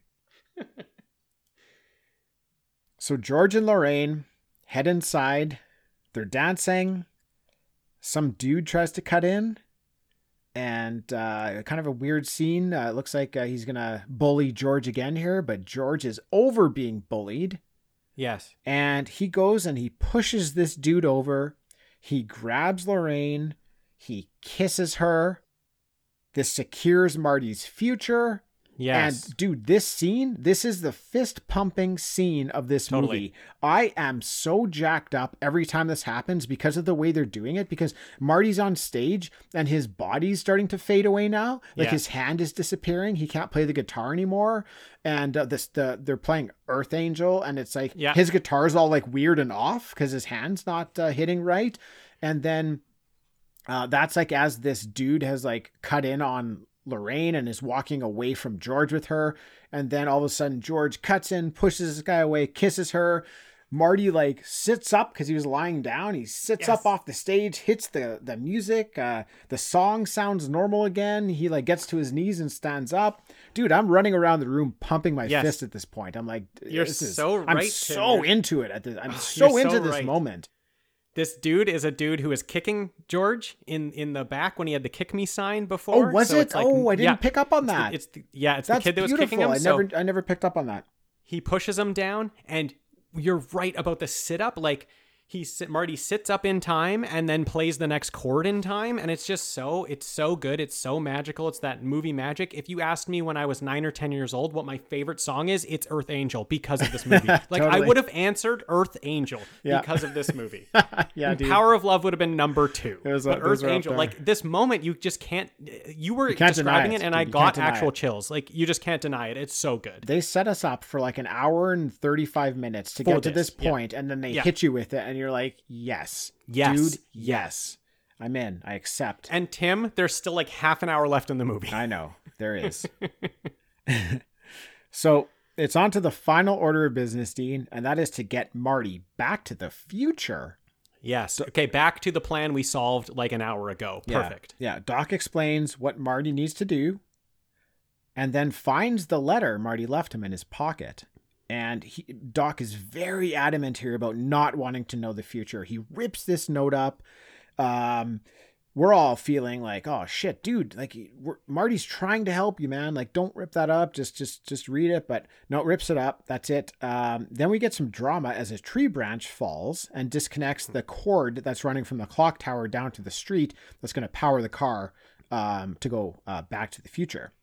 Now, Marty is very upset about Doc finding the letter and comes up with a brilliant plan that none of us are thinking. He's in a time machine, set the time machine for a couple minutes before it was Perfect. set for, so you can get back and warn him in person. It's perfect. It makes a ton of sense. It's so good.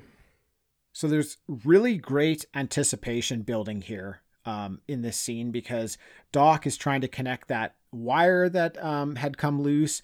Marty's in the DeLorean and it decided to shut down on him. Like it's just not turning on. So they're both trying to like figure out how to get their parts of the plan working. Totally. And they both kind of nail it close to the same time.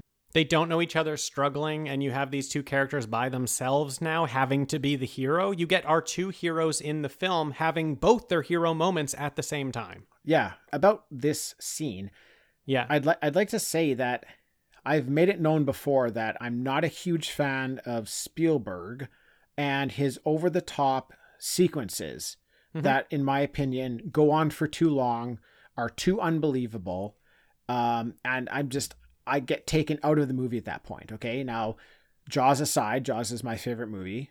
Now, I don't think there's any of that in there, but you get some of his other movies like Jurassic Park, and there's scenes in there that I don't buy, I don't believe. Zemeckis, for me, does a far better job in his movies of doing those scenes, but doing them in a way that is more believable, keeping them shorter, keeping them tighter.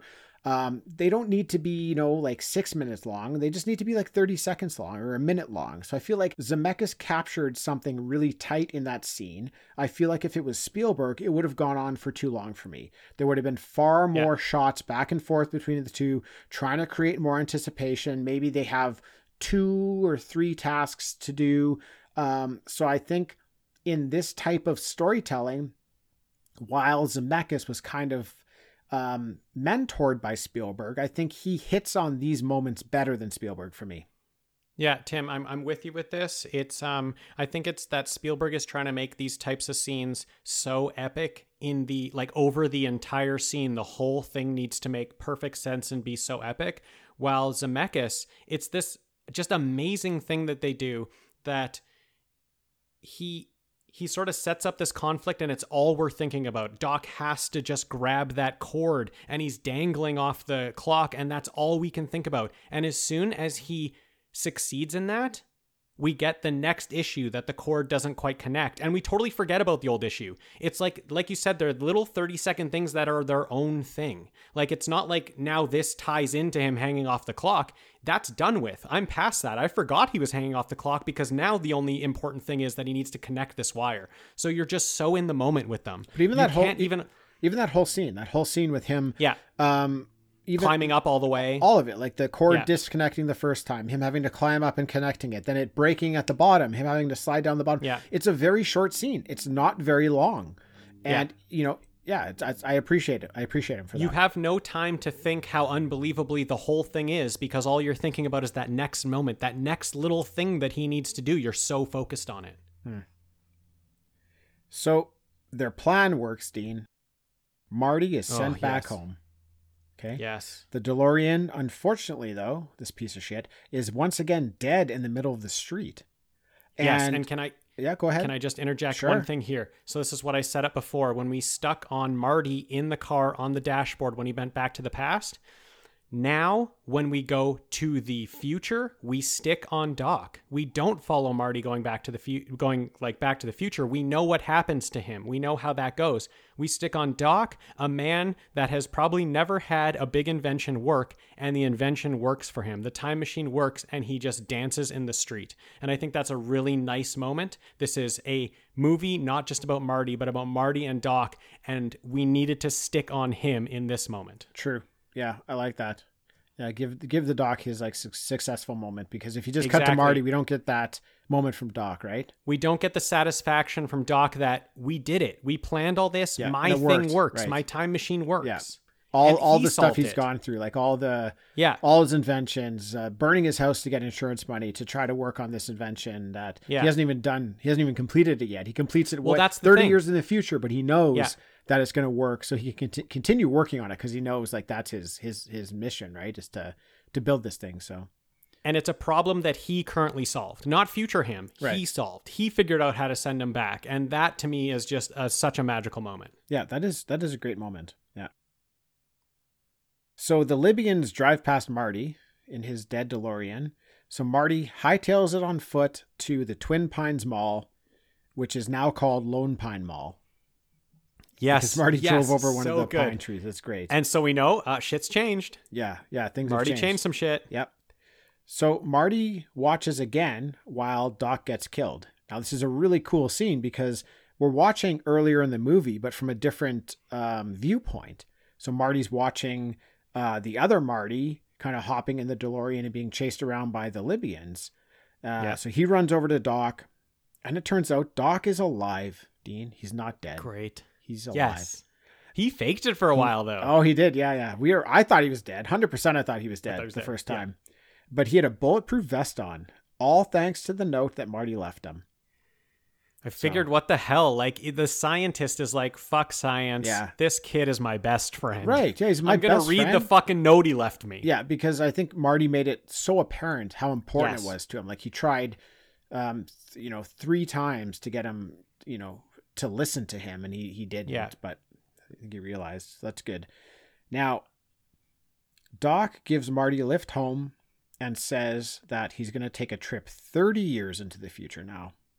And Marty goes into his house. He finds out that things are a little bit different than he remembered. George is a successful sci-fi author. Mm-hmm. The house is nicer. Mm-hmm. George and Lorraine are in love. Great, because he's not inside his head. He now can express himself. Yeah, He wrote a book. He's not afraid to just let his feelings out. neither of them are busted looking. Neither of them are busted. The whole family is more successful. The brother and Yeah. sister are more successful. Biff works for George now. Fuck yeah, dude. This was Fuck yeah, man. such a happy moment in the movie where Yeah. Biff is the guy who looks old and busted. Now he's got the old he makeup looks- on. That's good. Yeah, actually, I never really. He does look way more busted than he did He's the the first time busted around. one. He's the busted one. Yeah, He's like polishing George's car for him, I and love like it. says he's buffed it twice, but George is Yes. like, Biff, Now, no, Biff. now, Biff, have you really done it 2 times, or did you Don't only you just con do it the me. one time? Yeah. Oh, okay. I just. Oh, did. I'm sorry, Oh, Mr. I'm sorry, Mr. I'll Flock. do it I mean, again. I just started. Great. Great, man. He's picking on him. Yeah, It's give it back to great, this guy. dude. It's so great at the end there. Now, Marty also has that truck he wanted from earlier that we never talked about, but there's a lovely 4x4 he wanted to own, and now he owns it. It's in his driveway. Amazing. He's ready to take the truck for a drive with Jennifer, but the Doc shows up in the time machine, Dean. This was so unexpected. It's just so like, unexpected, so good, so great. Dude, so great. The Doc is frantic too. He says Yeah. Marty has to come back with him back to the future. Back to the Future. There's a problem with Marty and Jennifer's children. And they all get into the time machine, which now runs on Yes. garbage. yes, which is amazing. That's Yeah. great. That I like that they're setting up that we don't have to worry about plutonium or the lightning Yeah. bolt anymore, right? Because that would get really old if in the next movie they had to do the same thing again, right? Like we have to somehow get electricity into this car. We're not going to buy it the next time round. So Yeah. I like that they just set it up with.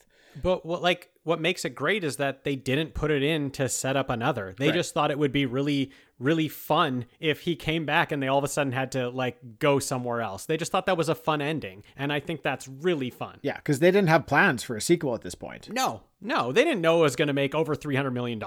Yeah, so they just made an amazing ending, which Yeah, is something yeah. we've talked about before in movies. Totally. Like, just, you know what? Don't try to set up a sequel. Just look have at an the first amazing one. movie. Yeah. Make an amazing movie. And if it does well, if you guys are smart enough, if you were smart enough to write this Yeah. movie, you're smart enough to write a sequel, right? You're smart enough to Totally. figure something else out. Yeah. So the time machine, they're getting ready to drive down the road to Yeah, hit Tim. the 88 miles an hour. Dean, Marty Yeah. doesn't think there's enough road though. I mean, I'm with him. You know what? Doc doesn't care. So that DeLorean, Dean, lifts up into the sky and does a quick little 180 and blasts off into the future. Right into the camera. Talk about a fucking mic drop. Roads where we're going, we don't need roads. A mic drop ending to a perfect movie. When I came out of that movie, Yes. I was so pumped up. You The bet. only other time I have had this feeling when I came out of the movie was The Matrix. Yeah. Cool. I think a lot of people had that feeling. I think a lot get of it. people were drop kicking their friends on the way back to the car, Yeah, kicking definitely. lampposts, doing spins Yeah. and stuff like that. That's how I felt coming out of this movie. I was so excited. I couldn't even believe it. And as a kid, I don't even think I understood like probably Totally. 80% of the movie. But when Yeah. when that ending hit and I kind of grasped the general idea of this movie, like people went back in time, figured out a way to get back to where they had originally come from, and now they're going somewhere else. And it's like, oh, it's incredible, dude. I understand why this is your number 5. Totally, man. You probably got back in the car with Dad after the theater, and you're like, let's see if these bastards can do 90. Yeah, I was seriously like, can we go 88? Let's get this thing up to 88. Can we go right 88? You know what? I bet Dad did it. I bet he took us to a highway and hit 88. He probably did. He probably would do that. He probably was trying it for himself too. Yeah. He was like, yeah, I'm going to see if this bastard can do 90. Oh shit. Yeah, we can't. This thing only goes up to 60. Oh no. Oh, we just lost a hubcap. Oh man. Okay. Cool. There's a couple things I wanted to touch on that we didn't. Okay, I got a couple wrap ups as well. Okay. Well, why don't you go ahead? Sure. Yeah. So as we were talking, I just had a little notepad here and I was writing down some things just to make sure I hit on them. Sure. So what I really liked about this movie is usually with a time travel movie, something's fucked up and you got to go back and fix it, right? So what I really, really love about this is that he accidentally goes back in the future accidentally goes back to the past, and all he's trying to do is get back to 1985, and then, he ends up fucking up his parents' meeting. So, he's got to fix that. So all he's trying to do is fix that so he exists. And what happens is he accidentally makes their lives better. He accidentally makes his parents' lives better, and he accidentally makes his brother and sister's life better. I love that it's an accident. I think it is so great that it wasn't just because he was fine. Like his parents were kind of sad, but he was okay with life. Like he seemed okay with it. So I just love that he accidentally made their lives a little bit better. What else? My next note says "see it," and I have no idea what that means. So you're telling everybody to see the movie if they haven't seen it yet. Oh, yeah. Clearly. Everybody, if you haven't seen Back to the Future, you have to go out and see it. Definitely. Last note. This is something, I've seen this movie 1,000 times. That's not true. Not 1,000 times. But I've seen it so many times, and I picked it up this time. I think that homeless man who sleeps on the bench is the mayor in 1955. A car drives by and they talk about Mayor Red. And then when he comes back to the future, he looks at the homeless man on the bench and he says, "Red, thank goodness I'm back." Like he knows that Red sleeps on the bench. Wow. I think it's the mayor. Nice pull. Yes. Dude. Wow. Good one, man. I'm taken aback by that one. Boom. That makes so much sense. That's my mic drop. Wow. I just wanted to say the film was released 9.5 weeks after shooting wrapped. Yeah. Which is like an insane turnaround. Also, it was number 1 at the box office for 3 months. Oh man, those times. Remember those times when movies just used to stick around the box office? Yeah. And Amazing. then the last thing is the president of the studio, Sidney Sheinberg, he had Lorraine's name changed. It was originally going to be Meg Baines. He had it changed to Lorraine Baines in honor of his wife, Lorraine Gary. Nice. Yeah. That's a good one, Tim. I like it. I like Lorraine. We love Lorraine Gary. Yeah, we love Lorraine Gary. We do. We do love her. She's great. She's great. Jaws, the wife in Jaws. Yeah. For those Amazing. who don't have Jaws as number 1 on their best movie of all time list.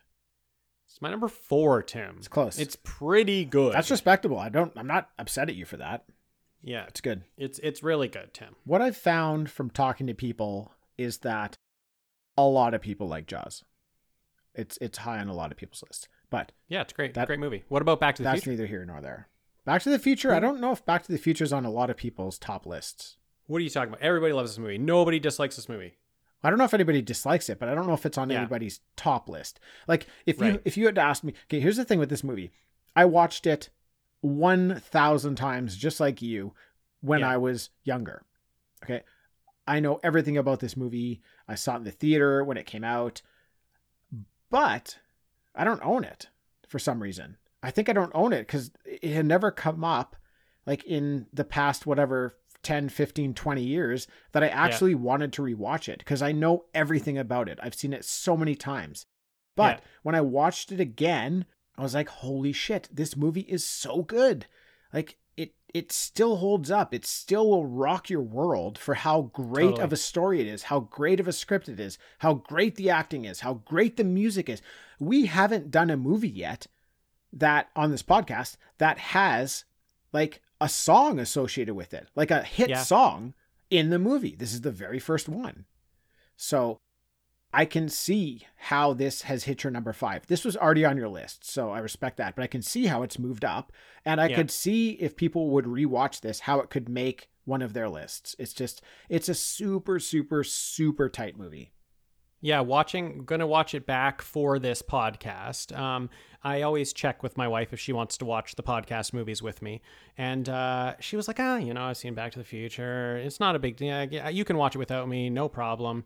What happened was I didn't get to watch it sort of on my own time. So then I had to sort of go back to her and be like, is it okay if we watch it together? Because I think I'm not going to have enough time on my own time. I got other things to do. She's like, okay, yeah, no problem. We're 20 minutes in and she's like, this is a perfect movie. Yeah.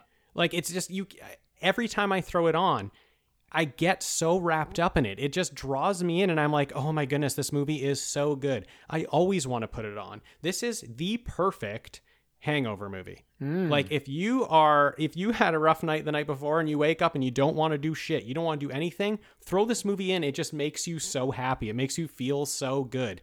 All the setups and payoffs there's so many payoffs in the second half of this film that is just so many moments to be excited for. It's so good. I absolutely love it. Tim. There you have it, everybody. Now, I will say this. I will say the cliche line of see it again for the first time, because that's how it feels. Yeah, good one. Okay, let's get to What If. Sure. Tim, you said you had a problem with the movie, though, and I haven't heard it yet. Oh, it was the 3D glasses that are out of time. Okay. Those glasses are out of time. They don't belong there. True. And that is why it didn't win the screenplay Oscar. Probably, yeah. Probably, Someone Everyone's like, well, wait a second, the 3D glasses. I went to Creature last year, and that's not what 3D glasses I had to hold my glasses up. Okay, What If?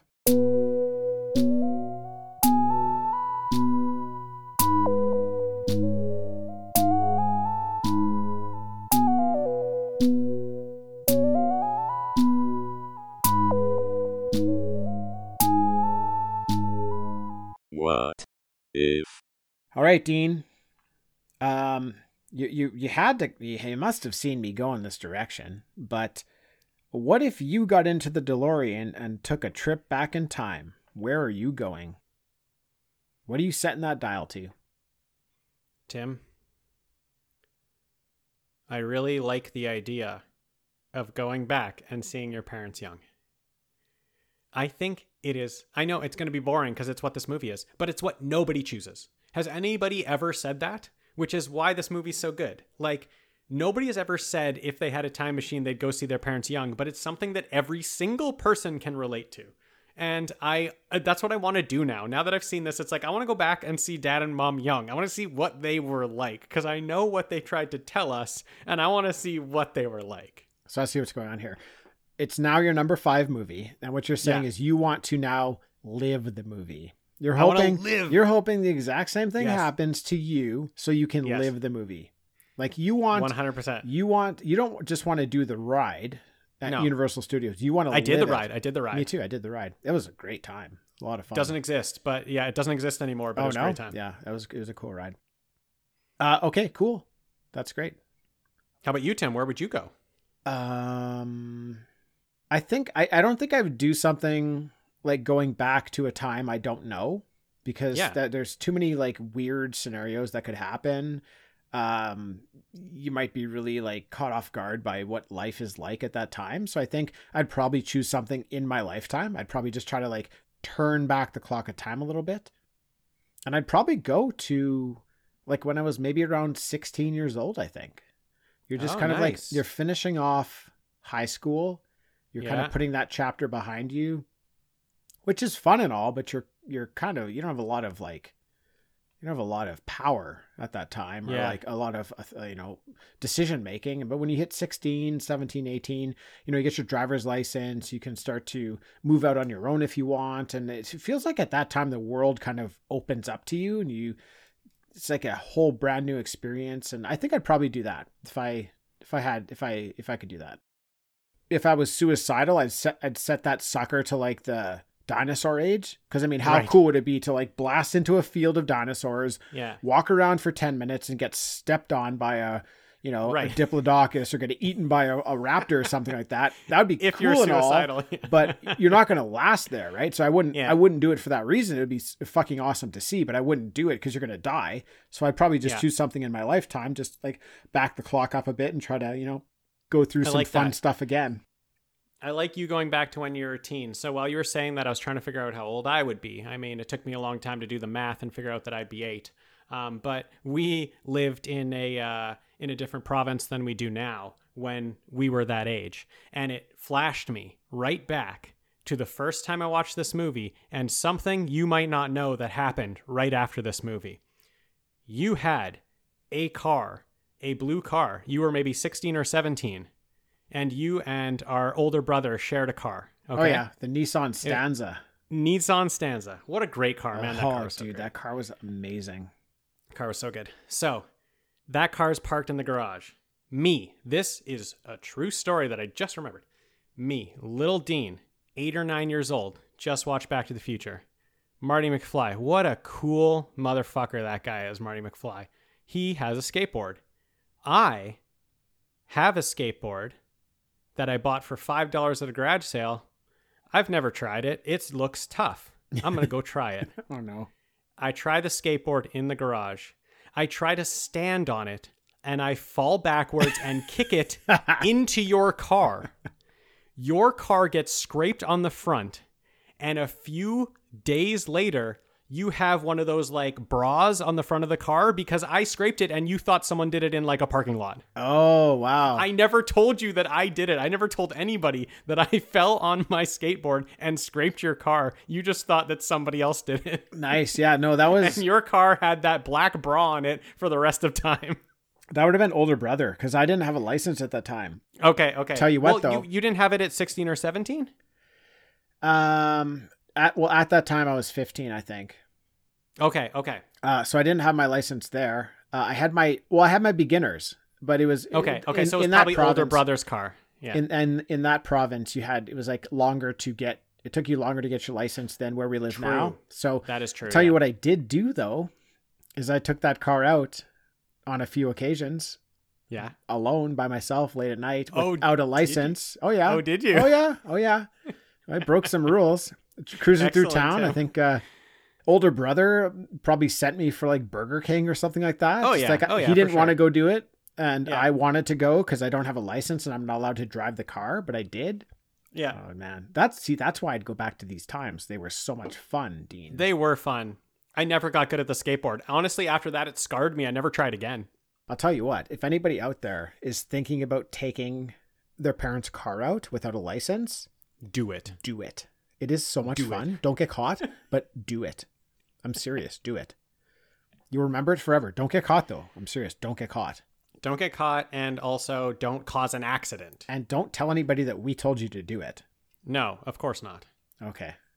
But it's fun. Oh, it's so much fun. It's more fun than anything because you're not supposed to be doing it. Yeah. All right. Dean, thank you.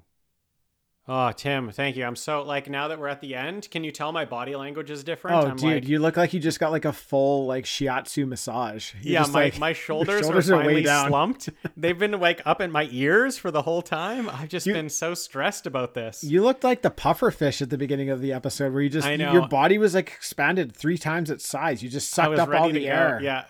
It's cool though. I'm glad that you're so passionate about this movie. I'm glad we could finally do it. I'm Yeah, man, me glad too. we gave it its due. I said everything I wanted to say. I think you said everything you wanted to say. I did. Yeah, Perfect. for sure. All right, dude. Well, thanks for joining this week. And thank you to everybody listening. And we'll catch you next time. If you're looking for additional content from Talking Back, sign up for our monthly newsletter. We'll be doing monthly wrap-ups, sneak peeks. We'll show you some behind-the-scenes stuff. We'll be sharing recommendations, and who knows what else is going to go on. Find a link to the sign-up form in the bio of any of our social media accounts, or feel free to reach out to Tim or Dean and we'll set you up.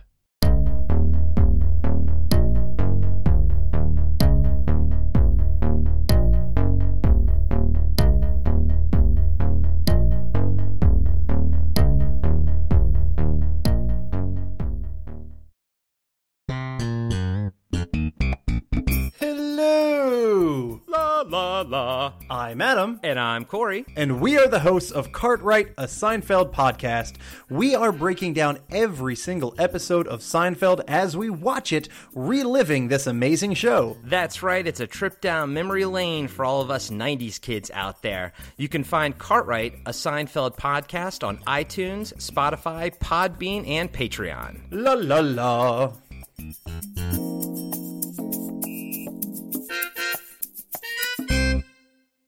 That's it for another episode. Thanks to everyone for listening. If you'd like to drop us a line, we'd love to hear from you. You can find us at Facebook, Instagram, and Twitter as TalkbackPod, or by email at talkbackpod@gmail.com. Also, please leave us a review on iTunes. Those reviews will help more people find Talking Back. All right, that's it. We're done.